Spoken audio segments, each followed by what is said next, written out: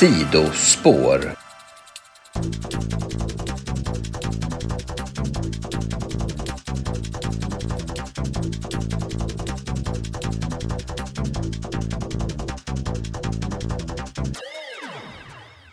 Stefan och jag har ju inte känt varandra särskilt länge och jag tror att det har absolut att göra med eftersom vi är födda och uppvuxna på två vitt skilda platser, men också den stora skillnaden liksom rent mentalt oss två emellan.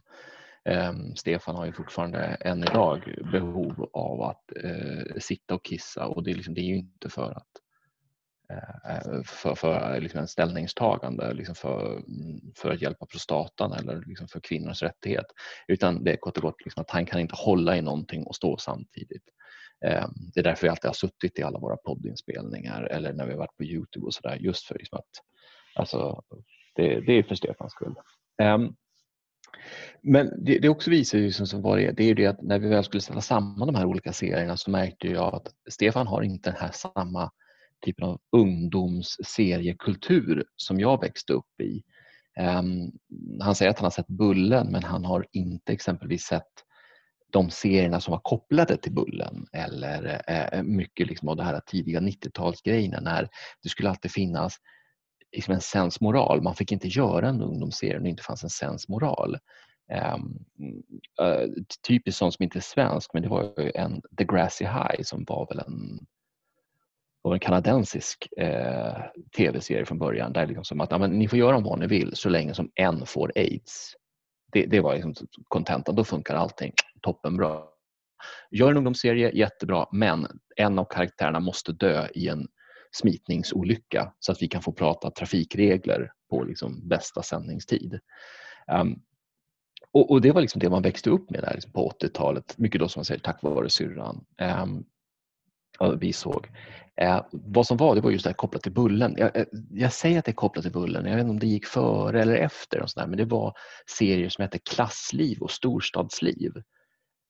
Där man just hade den här liksom typiska, det var inte som amerikanerna gör som säger liksom att vi tar ett gäng 30-åringar som får spela 20-åringar, utan det var ändå ganska unga människor. Man såg liksom en ung Kim Sulaki, vad det nu heter, i de här huvudrollerna.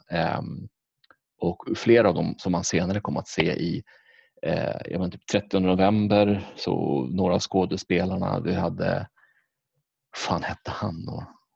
Inte Raspen, Taggen hette de så i de här serierna, men det var också det där typiska som man fick följa. Och för de som inte har sett de här serierna ska man ju säga att tänk er problem som vita människor står inför, och där har ni ungefär vad serierna handlade om. Det var aldrig liksom någonting vulgärt. Det kanske var liksom att vi låg utan kondom, vad gör vi nu? Men det löste sig på slutet som det oftast gör i de här feelgood-serierna och så. Men det var liksom så här, nu ska vi skriver master ett gäng liksom 50-åringar som har pitchat eller fått pengar. Nu låter de en ung regissör och kanske Ulf Malmros, han får regissera för han förstår kidsen. Men det är ju fortfarande liksom ändå en lite äldre persons ögon som det här görs. Men det kommer ihåg, det såg man slaviskt, för då alltså, men vad ska hända? Bara liksom så här som att de avslutat avsnitt med att nu ska vi trä på en kondom på en banan. Och du vet det här, man gick ju en hel vecka som 7-åring och tänkte, varför gör man det? Men det var som sagt, syrran tyckte att det här var intressant och då tyckte jag det var intressant. Kanske inte jag var 7, för då var syrran 12, så jag gissar väl att jag kanske var, säg 9-10 då får syrran 15. Ja, det låter mer game, så typ runt 90-talet där. En annan serie som jag vet satte ganska stora spår i mig, det var, och det här är namnet, det är sånt där man fått googla fram, men den hette Den första kärleken och kom någonstans runt 92. Och jag tror att det var då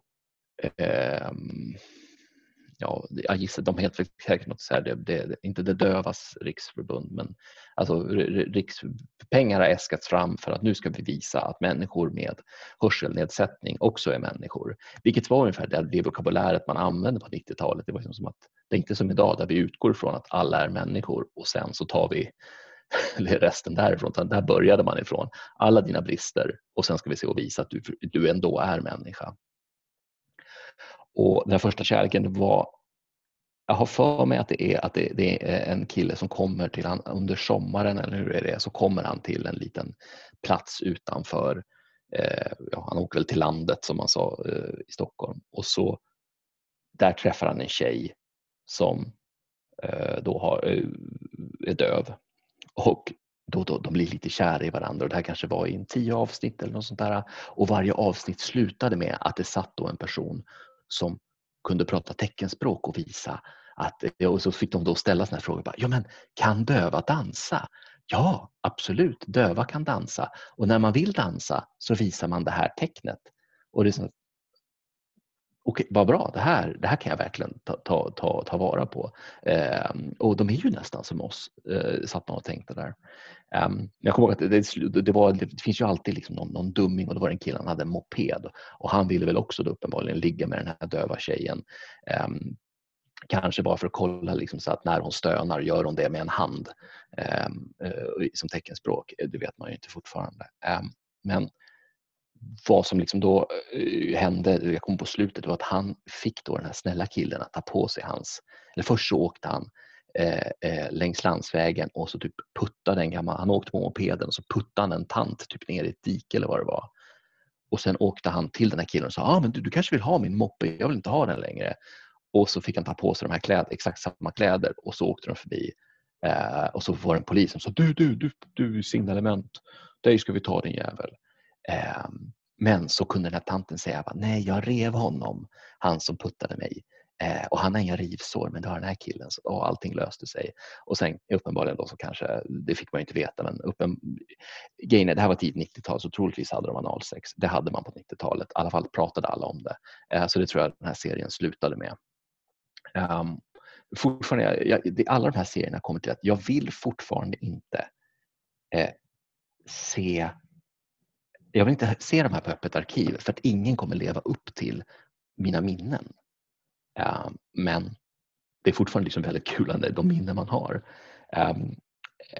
En sådan som jag ändå fick besöka utan att jag vet om det, var serien Ebba och Didrik. Den såg man, den gick också tidigt 90-tal. Typ, jag tror det är att jag går i lågstadiet och ser den. Och sen går den på repris utan att jag vet om det när jag går i mellanstadiet. Jag tror det är sommaren till 7:an eller någonting, så går den. För att jag ser den inte, men plötsligt börjar då alla klasskamrater som man går i 7:an med prata om Ebba och Didrik. Och det var så konstigt, liksom absurt, att jag försökte ju prata om den här serien för 3, 4, 2 skitsamma år sedan, och då var det ingen som var intresserad. Men då gick den på en sån tid så att de flesta av ens kompisar då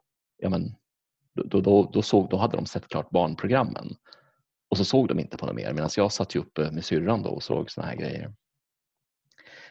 Vad som har visat sig senare som gör den här serien så mycket roligare, det är ju att han som spelade Mårten i serien, han som var då liksom, den bortskämda rika grabben, det är ju vad heter han? Det är Martin i Grotesco, han som även är typ producent och regissör av Veckans Nyheter och sådana där grejer. Det är lite kul liksom, och det man fått höra hur Henrik Dorsin har ju berättat om det här, hur de var ganska tidiga med på Lidingö där de växte upp att liksom vara med liksom som att statister. Det har ju Henrik Dorsin är ju statist i Vinterviken är det väl. Med Daddy Boastin var jag nära att säga, men så hette han absolut inte. Men så där scenen var lite kul, och just den här scenen när man fick se första gången när man får komma in till Mårten, när då en tidigt 90-tals scenografer ska liksom visa, hur ska vi visa att han är rik? Jo, han har en BMX stående på sitt rum. Det är high status. Och typ, han har en bilbana och så har han en dator som kan prata, och jag tror fan i mig att han på datorn spelar, vad fan heter den? inte Shadow of the Beast. Vad fan hette den? Ja, det är det här spelet som kom till Sega Mega Drive. Fan, jag kan ju lika gärna kolla upp det. Ju för att sitta här och prata. Men det var verkligen så här en serie som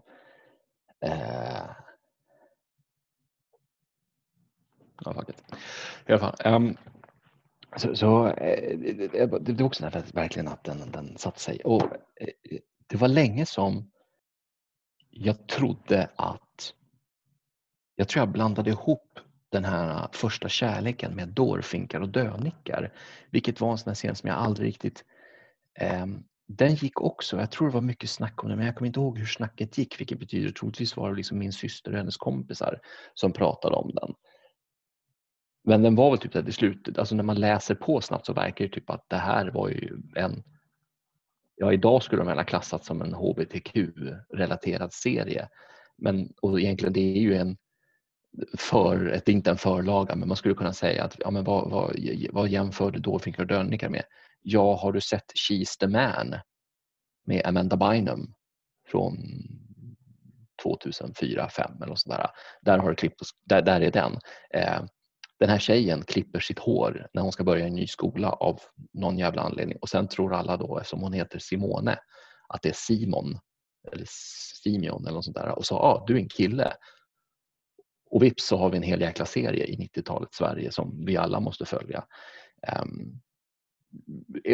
Är den idag klassad som någonting? Fuck if I know. Men jag kommer verkligen ihåg, det är ett namn som har ringt i mitt huvud alltså hur jävla länge som helst. Nämndes förut, det var ju Bullen. Och det är också en sån där serie som en serie och ett tv-program, men det var ju verkligen liksom, den gick ju länge och det var väl egentligen där Martin Timell slog igenom som på riktigt och var liksom så här, ja men han snackar ju ungdomens språk. Han ville ju bli präst och jobbade på prästgården, men han fick sparken när han byggde en skateboardramp. Martin Timell, det verkar vara en schysst lirare.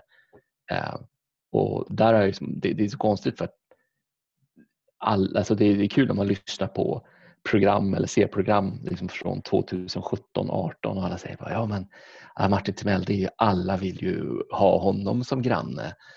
Och hur liksom det ser ut idag, det är ju undrar hur många som vill ha honom som granne.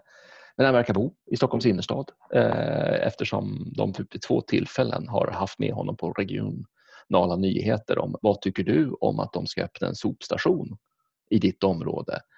Och då hittar man Martin Timell ute på gatan och låter han uttala sig, vilket känns som kanske inte det absolut bästa sättet för han att vara med i tv, men måste vara. Men Bullen var bra, för Bullen var ju verkligen det här ungdomsprogrammet som kanske ungdomar faktiskt behöver, att visa att det mesta är normalt för alla sådana. Det var ju Veckorevyn likadant med 6 spalterna. Hej, jag är 15 år och har inte fått hår på snoppen. Det är normalt. Okej. Jag är 10 år och har hela snoppen täckt av hår. Det är normalt. Aha. Okej. Så att spektrumet var så jävla brett. Och problemen de tog upp, det kunde ju vara verkligen så som att det kunde vara politik. Förstår ni hur barnbidrag fungerar? Eller vad liksom så här, är det fel på människor med annan hudfärg? Och sen satt man och liksom än en gång diskuterade, var det ett fel eller inte? Och just den här naivitet, eller inte naivitet, den bara ingen visste hur vi skulle ta på ämnet, så att eftersom alla utgår från att det är någonting fel, så måste vi bevisa att det inte är någonting fel. Det är lite liksom den här Lars Norén, nej, han är komiker, men han har skrivit boken Bögar finns de, lite som liksom det här med att bara som du vet att det är inte bara något vi pratar om, att det finns människor som faktiskt existerar. Det finns människor av annan hudfärg i Sverige som inte är någonting annat än människor med annan hudfärg i Sverige. En serie som den absolut sista som jag aldrig såg, men som jag fick en sorts plötsligt bara kom tillbaka och slog mig i ansiktet. Det var serien Glappet, som var en sån där att alla pratade om glappet och jag fattade aldrig vad är grejen med glappet. Men alla såg det, och det här är väl också då 2000 där brytet. Och jag har för mig att det kan ha handlat lite, alltså om det är typ bygger den på samma lite som fucking Åmål, ingen aning, men det var någonting med att det är de här två tjejerna och men samma, och jag vet inte, jag kan inte jämföra de två, för en gång en serie jag inte såg, det var Skam, men det var samma sak, alla hade någonting att säga om Skam. Ni måste se Skam, den är så bra, det är det här. Men vad är det bra för? Du måste verkligen se den. Men vad är det bra för? Du måste verkligen se. Alltså, hela tiden, både Glappet och Skam. Glappet var väl det att jag hade ju, som när det här begav sig, hade jag ju mest tjejkompisar. Så det kan liksom ha varit så att de såg det här och nu var det liksom de vi pratade med hade oftast var antingen själv då liksom hade kvinnliga, eller vad säger jag, hade döttrar i tonåren eller någonting sådär. Men det var väldigt många som pratade just om den här serien Skam i ungdoms... Den ena Glappet, det var ju en svensk och Skam var ju norsk. Men det var exakt som ungdomsserier som jag såg dem aldrig, men de måste ha uppenbarligen då haft någon impact för att alla pratade om dem. Så det var ungdomsserier som jag minns. Sidospår. Allt vi gör bygger alltid upp till att vi ska göra en topp 5. Ja, men topp 5 det är ju enkelt att göra en topp 5, för då tvingas man ju. Alltså, så hade du sagt topp 5 svenska tv-serier, då hade jag sagt nej, då hade jag sagt det här är en dålig idé. Man måste ju som smala av tillräckligt. Men topp 5 är bra, för då tvingar oss, för att annars så kommer vi bara sitta och prata om men den där serien med hon stora lökar. För fan, vilka jävla lökar det var så. Topp 5 lökar, det blir nästa.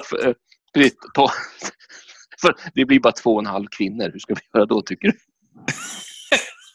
Med topp 5 parlökar då. Ja, precis. Ja, nu snackar vi. Topp 5 parlökar. Ja, det är ju hon i guld alltså. Fy fan, vilka jävla parlökar. Hon i guld. Staffan Ring idag kanske han är. Fan, vilka finns det?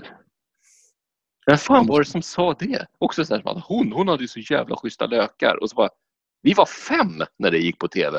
Ja. Alltid någon som var lite snabbare i utvecklingen. Eller hade en storebrorsa som kanske var lite för gammal för och liksom ville dela med sig. Ja, du vet hon Anita och Televinken Anita. Ja, jävla saftiga pattar på dem. Och så bara, vem? Hur då? Det kom på en rolig historia från när jag var en kid. Det kanske var jag och min granne då, vi ute och cyklar. Jag kanske är 9, han är 8. Och så kommer en äldre kille som är 10, han är 1 år äldre än oss. Jag tror jag kanske går i 3:an och min granne går i 2:an och den här killen går i 4:an. Och så morsan och farsan, de bor bredvid ett Lionshus i byn, alltså där Lions höll till. Och så kommer den här killen så han bara, tja, vad gör du? Så, ingenting. Stod bara och snackade vad det. Han bara, du, ni vet Lions där nere, ni ser Lionshuset? Vi bara, ja. Ja, det gör vi. Vi vet ni, för det var alltid så här, det var alltid stängt och igenbommat, så man kunde ju som aldrig veta vad det var, men man visste inte vad det var där inne. Så bara, vet ni vad det är där inne? Och så vi bara, nej, och då han bara, det är fullt med porrtidningar där inne. Och så bara, va? Och så bara, det är fullt med porrtidningar, det är från golv till tak med porrtidningar. Och vi bara, nej det är inte alls. Han bara, jo, jag var där. Och så sen han bara, ni kan ju kolla in om ni får chans någon gång, så får han därifrån. Och jag och min granne bara står där bara, porrtidningar. 8 år bara. Det här är skitkul att berätta, för att i Enebyberg så fanns det fasken nu, jag tappar ju men det är Enebyskogen tror jag det är, och det var i slutet av det var sån här vad heter det nu då? När man en kompis mamma från tiden i Stockholm berättade att hon växte upp i Enebyberg och så typ åkte hon till deras landställe i juni. Och då var det en stor myr eller sankmark. Ja. Bara liksom. Och när hon kommer tillbaka i augusti, då står det 500 hus där. Det var så bara, hon sa, det bara smälldes upp hus. Och i slutet av hela det här området, där stod det då något gammalt skjul. Som man inte fick riva, för man hade då upptäckt att det här var det som typ det första huset som äldsta huset bevarat i Enebyberg. Så vi kan inte riva det, så man fick bara sluta bygga. Men där inne gick då ryktet om att uppe på vinden där där har ju den här storebrorsan har gömt hela porrtidningssamlingen där. Och det var bara liksom, man kunde ju bara vi kunde stå och titta liksom på det här huset och bara undrar hur mycket det är där inne. Alltså, för det var hela porrtidningssamlingen. Och vad hade man att mäta med i den åldern? Det kan ju vara 1000 stycken. Det kunde vara 10. Det spelar egentligen ingen roll. Det är hela samlingen finns där. Det är ju golv till tak med porrtidningar. Och vad ska vi göra med de här porrtidningarna? Vi är 9. Ingen aning. Men den finns där inne. Exakt. Möjligheten finns. Ja. Jävlar. Ja, det här var... det är därför jag saknar alltså den här tiden. Därför det var verkligen, man säger i efterhand liksom bara så att vad var vi precis med om? Ja, exakt. Vad höll du på med? Ja, men du har ju sagt att men jag har sagt det är ett skämt från John Mulaney, ståuppkomiker, att liksom ungar idag, det är så konstigt för att alltså de respekterar ingen. Det finns ingen respekt bland unga idag. När han var barn så kunde alltså en uteliggare nästan komma dragandes med honom i örat hem till hans föräldrar och liksom skrika: er son bet mig i kuken. Och mina föräldrar hade fått mig att be om ursäkt till uteliggaren. Ingen hade någonsin ställt frågan: vad fan gjorde hans kuk i din mun? Ja, och det känns lite så att det kunde ju som komma fram liksom människor till en bara så att fan, när ni blir äldre barn, då kommer ni inse hur gott det är att dricka sprit och runka ball. och liksom det var så här som att man kunde stå på busshållplatsen och bara okej. Och det kunde vara vuxna på den här busshållplatsen och kunde stå liksom bara det är Göran. Han är lite sån där. Ja, nu hade det varit liksom, polisen hade ju kommit och bankat skiten ur honom. Alltså liksom så här, det hade ju aldrig fått ske idag. Och jag säger inte att det var bättre då, men det var verkligen så här som att alla hade ju koll på Göran. Hade han liksom börjat tafsa på en liten tjej, då hade han inte gjort det så mycket längre till. Nej. Men alla visste vem man var och han gjorde ingen förnär. Nu skickar man ju iväg Göran till något boende utanför stan. Där liksom han får göra. Och jag vet inte vad som är bättre eller så, men det fanns en tid, som sagt, när man blir 38 år och får tänka tillbaka bara så att varför var Göran alltid i närheten av barn? Och så bara, helvete också, det kanske är bra att man kör iväg sådana som Göran utanför stan idag. Man kanske inte skulle prata med han så mycket som man gjorde på den tiden. Precis, kanske delat med sig av bilder på sin stora syster och sådana där saker. Oh my god. Nej. Han är sån. Det är bra svar. Precis. Ja, jävlar. Men du koppar för fan.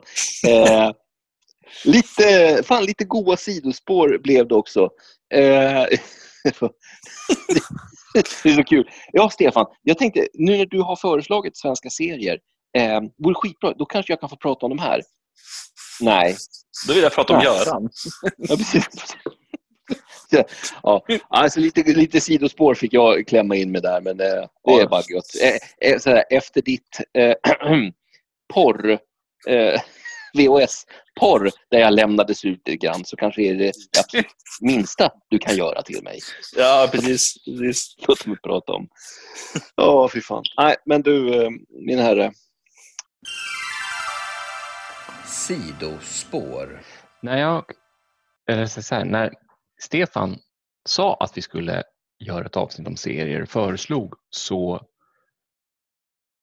det första som kom till mig, eller som slog mig, det var att jag måste prata om de här serierna. Och kanske de första 4-5 som kom till huvudet, det var alltså thrillerserier. Alltså inte då som dramor i form av Varuhuset eller Tre Kronor, utan thrillers. Och jag tror det var just det där att jag hade ingen att prata med om dem på skolan, eftersom det var sällan kompisar fick se de här serierna. De kanske gick för sent, eller mina föräldrar uppenbarligen hade någon helt annan syn på videovåld eller moral, men det var verkligen att de sa att men det här får du se, Johan, om du vill sitta uppe. Och oftast gick ju kanske den här då på en fredagkväll, och då fick jag sitta uppe. Troligtvis då eftersom min syster var äldre, så då fick hon också sitta uppe samtidigt. Och de tog väl den enkla vägen då, istället för att de argumenterar med mig. Så ja, men sitt uppe. Så jag somnade väl troligtvis då liksom halvvägs in i alltihop. Men de här thrillerserierna var så speciella därför att och de faller definitivt i den här kategorin att har jag sett dem en gång till? Nej. Flera av de här serierna finns på Öppet arkiv idag, men precis som många av serierna som man såg som barn, som jag nämnt, dramor eller sådär, det är ingen idé därför att det vad är det kidsen säger idag, cringe att se det. Och jag skulle vilja ge 2 kategorier här. Det ena, det kanske är då thriller som kommer ifrån en bok. Och alltså en boktriller mer, eller liksom där ett arbetat manus finns som man kan se igenom. Eller liksom där historien i en thrillerform, den skulle kunna ske när som helst. Och den andra, det är ju samtidstriller. Och jag tror den här samtidstrillen, det är nog mest de som är det här att det här går inte, jag kan inte se det här längre. Inte för att skådespeleriet är dåligt, tvärtom. Många av de här SVT-produktionerna som gjordes hade oftast väldigt bra skådespelare, eftersom det var en chans för Dramatens skådespelare att kanske få åka ifrån sina respektive ett tag och göra nu vad Dramatens skådespelare gör när de inte är med sina respektive eller tar hand om barnen. Men sådana här samtidstriller som liksom slog mig, som jag vet att jag tyckte var så jäkla bra, och det var Zonen. Vilket jag kommer inte riktigt ihåg vad den handlade om, men det var någonting med militären uppe i norra Sverige som hade typ testskjutit någonting eller vad det var, och plötsligt så började människor nästan brännas till döds, eller de brann ihjäl med liksom stora brännskador.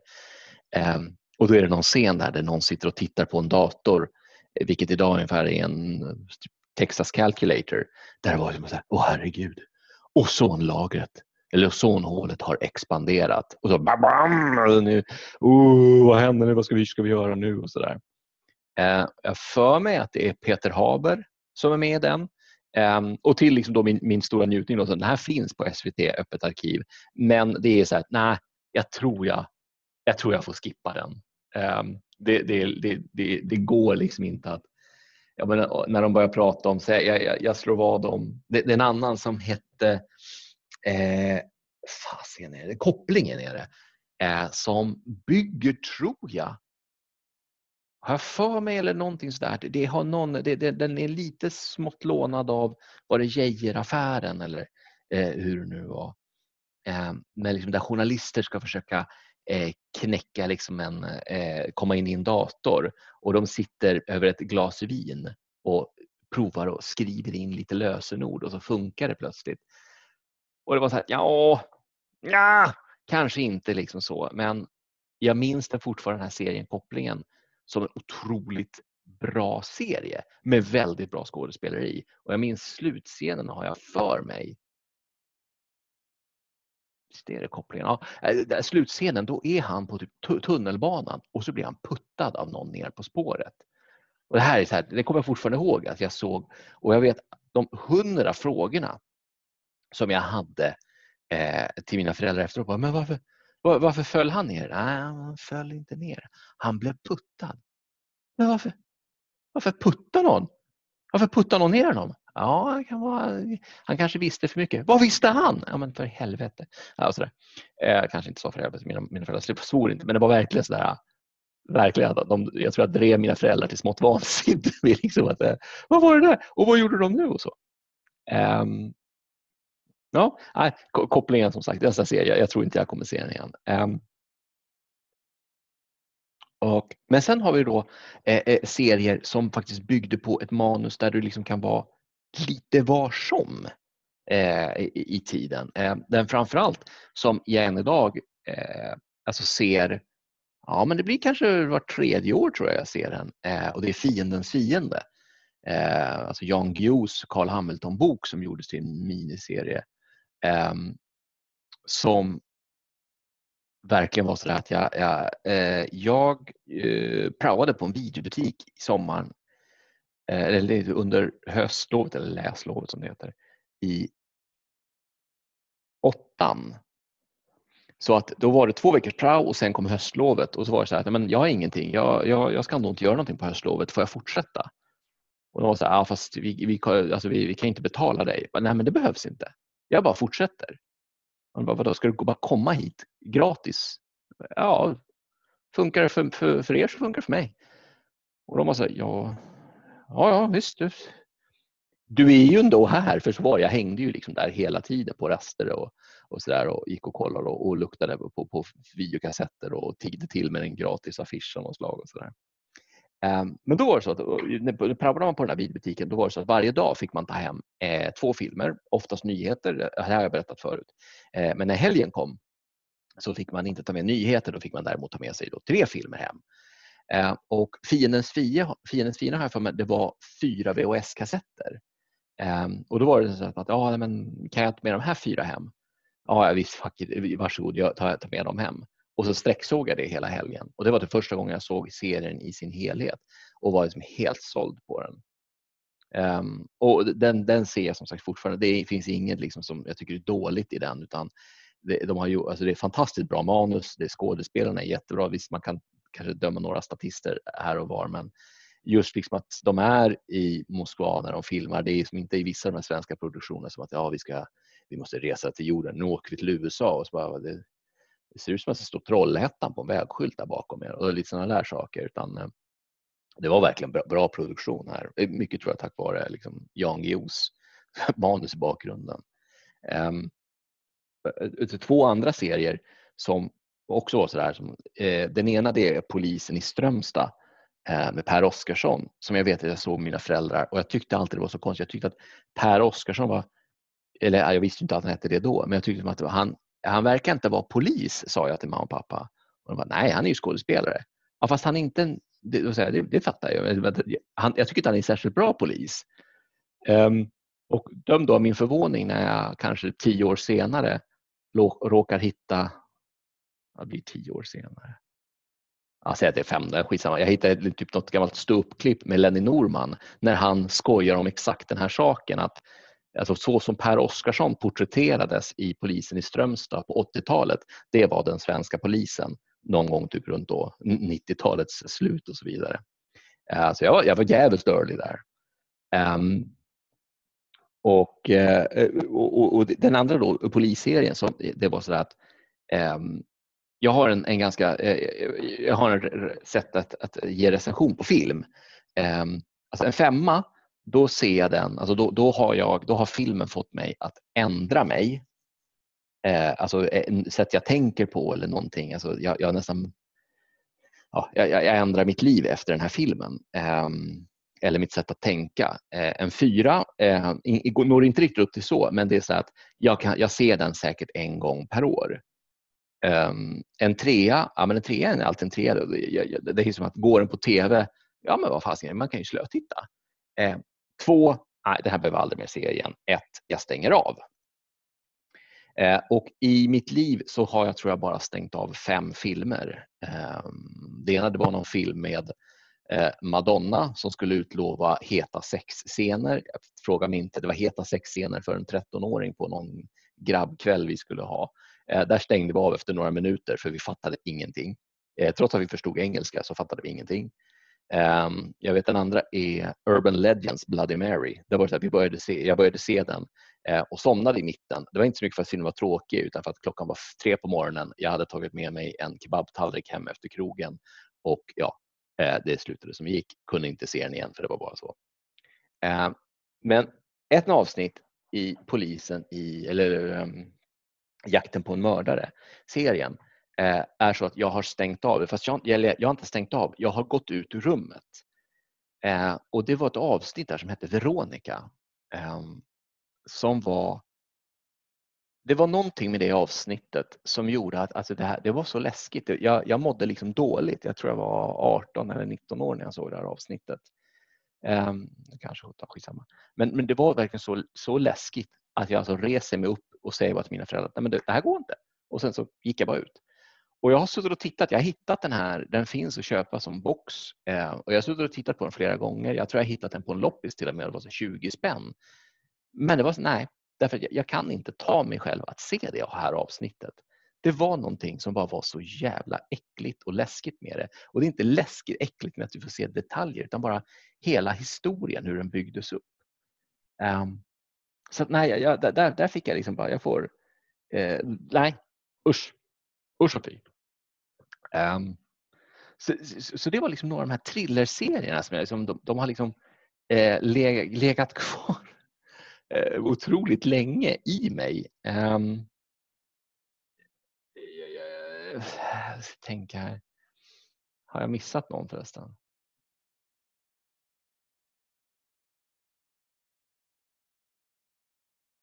Jag går igenom en lista snabbt. Ja, här. Just det. Svarta cirkeln med Stefan Sucken Sauk. Det var också, jag tror, den här är ju precis början av 90-talet. Och det är också så där att jag minns att jag ser den. Jag minns namnet mest av allt. Jag tror det är det som är den stora grejen i det här. Att jag ser bara liksom logotypen framför mig och sen så ska liksom då och så är det någon terrorist som håller på. Det är lite där jag tror den här är gjord 89, 90, 91, så jag är ju mellan 7 och 9 år. Kommer inte ihåg så jävla mycket, men jag kommer ihåg att jag tyckte liksom att det var så jävla ballt att det liksom sprängdes saker i Stockholm. Och jag tror det samma gäller då för en serie som heter Vit riddaren. Och det här blev jag tvungen att, det här fick jag kolla upp långt efteråt, men det var alltså Jan Guillou och Leif GW Persson som gjorde liksom manuset tillsammans. Och varför den här är då så märklig, därför att den går runt 94 och den är en sån här typisk, det här är en samtidstriller-drama kanske jag ska säga, men vi pratar alltså strax efter att Lasermannen härjar ju i Stockholm och han skjuter ju ihjäl en person inte så långt ifrån där jag växte upp i Stockholm. Så det var väldigt så här, som att den typen av illdåd eller av terrordåd var det ju.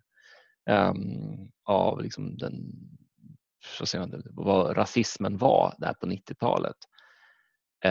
Var verkligen den här serien blev plötsligt liksom ytterligare ett startskott. Hur liksom det var politiskt, man kommer ihåg liksom att hur det pratades i skolan ibland. Man kommer ihåg nyheter och man tyckte det var så konstigt för att den här gubben man hade sett med Carola, vad gör han på tv nu då? Jo, han är med i politiken som mina föräldrar. Okej. Och sen har jag fått höra att mina föräldrar kanske var väldigt snälla när de sa att han var med i politiken och inte att han var en märklig liten tjomme. Men det är en scen i den här som verkligen fick mig liksom att helt komma ihåg den här serien helt och hållet. Det var det är en mörkhyad polis som man får följa honom. Jag tror att han är det här är första avsnittet. Så man får följa honom och han är väl ute på stan och liksom försöker då ställa allt till rätta som vanlig patrullerande polis. Och så hamnar han i bråk med då några skinnskallar som liksom, ja men det är massa skrik och bråk och jag vet inte om han då den här polisen råkar övervåld och så åker därifrån och sen är en demonstration kanske då nästa dag eller någonting och då blir just den här polisen ihjälskjuten. Och jag kommer ihåg att jag tyckte det var så hemskt. Liksom, man får väl inte skjuta poliser. Så den vite fina Johan, 12 år gammal eller vad det nu var. Det får man ju inte göra. De är ju statsmaktens väktare. De har ju aldrig gjort något fel. Och så klipper då, efter att den här polisen blev skjuten så hittar då man i den här serien de här skinnskallarna. Och då sitter de och pratar om liksom, snutar och vad de håller på och och så berättar reportern att han som ni bråkade om, han bråkade med, han blev skjuten igår eller vad det nu var. Och den här karaktären, och då kommer jag ihåg verkligen att jag tänkte, nej, nu kommer den här karaktären säkert tycka att det är jättetråkigt för ingen vill ju att någon ska bli ihjälskjuten. Men vad som händer är att den här då skådespelaren, han säger just det, vad du säger är ett ord som rimmar på natten. Är natten död? Och så börjar han le och så skrattar han och så vänder sig han allihopa om och så skriker de raskrig, raskrig, raskrig. Och jag tyckte det var verkligen så här, det var så hemskt. Jag tänkte så här, men så här kan ju inte människor vara. Det här är ju det här är ju sjukt. Och så jag satt verkligen och pratade med mina föräldrar efter liksom 12 år gammal. Men det här är väl bara påhittat. Det här är väl så här, nej, men det finns människor som är så här. Nej, men det kan ju inte. Det är ju helt sjukt. Och sen 2 veckor senare så är jag ute och cyklar de är typ 12-åring. Och så kommer då, för att de hade ett tillhåll i den delen, en restaurang så de brukade hänga i. De serverade väl billig öl och serverade väl tills dess du var ännu mer efterbliven än vad man var som skinnskalle. Då kommer jag cyklandes och så när jag som kommer runt ett hörn, då kommer de gående. Och jag tänker så här, oj vad så var det något så här bara liksom passerade mitt huvud. Oj, vilken tur att jag inte är mörkhyad som den här polisen. Varpå liksom 3 av de här skinnskallarna kastar sig liksom mot mig, en 12-åring på cykel, och liksom sliter tag i min jacka, men lyckligtvis så tar jag mig loss. De vill väl kanske mest skrämmas, men som sagt, den här serien, det var verkligen så här startskottet för, tror jag, att lilla Johan fick inse att världen kanske inte är så vacker och fin som jag hade vuxit upp med. Så det var det. Det var de serierna. Mina thrillerserier. Kul. Nästa avsnitt blir ett extrainsatt sidospår. Det blir jultema. Ni får jättegärna skicka in till pojkrummen@gmail.com. Skicka in vad som helst. En julberättelse, ett julrim som vi ska gissa på vad det är du har lagt i paketet.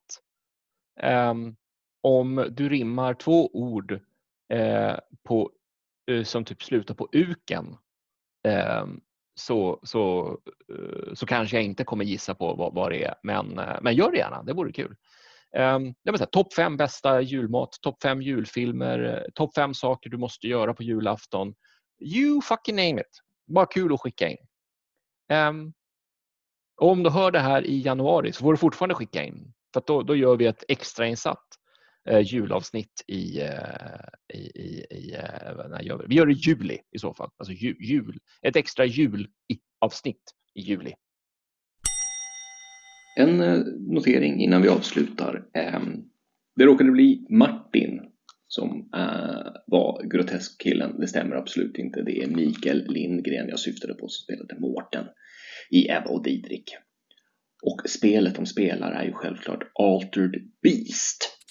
Slut meddelande.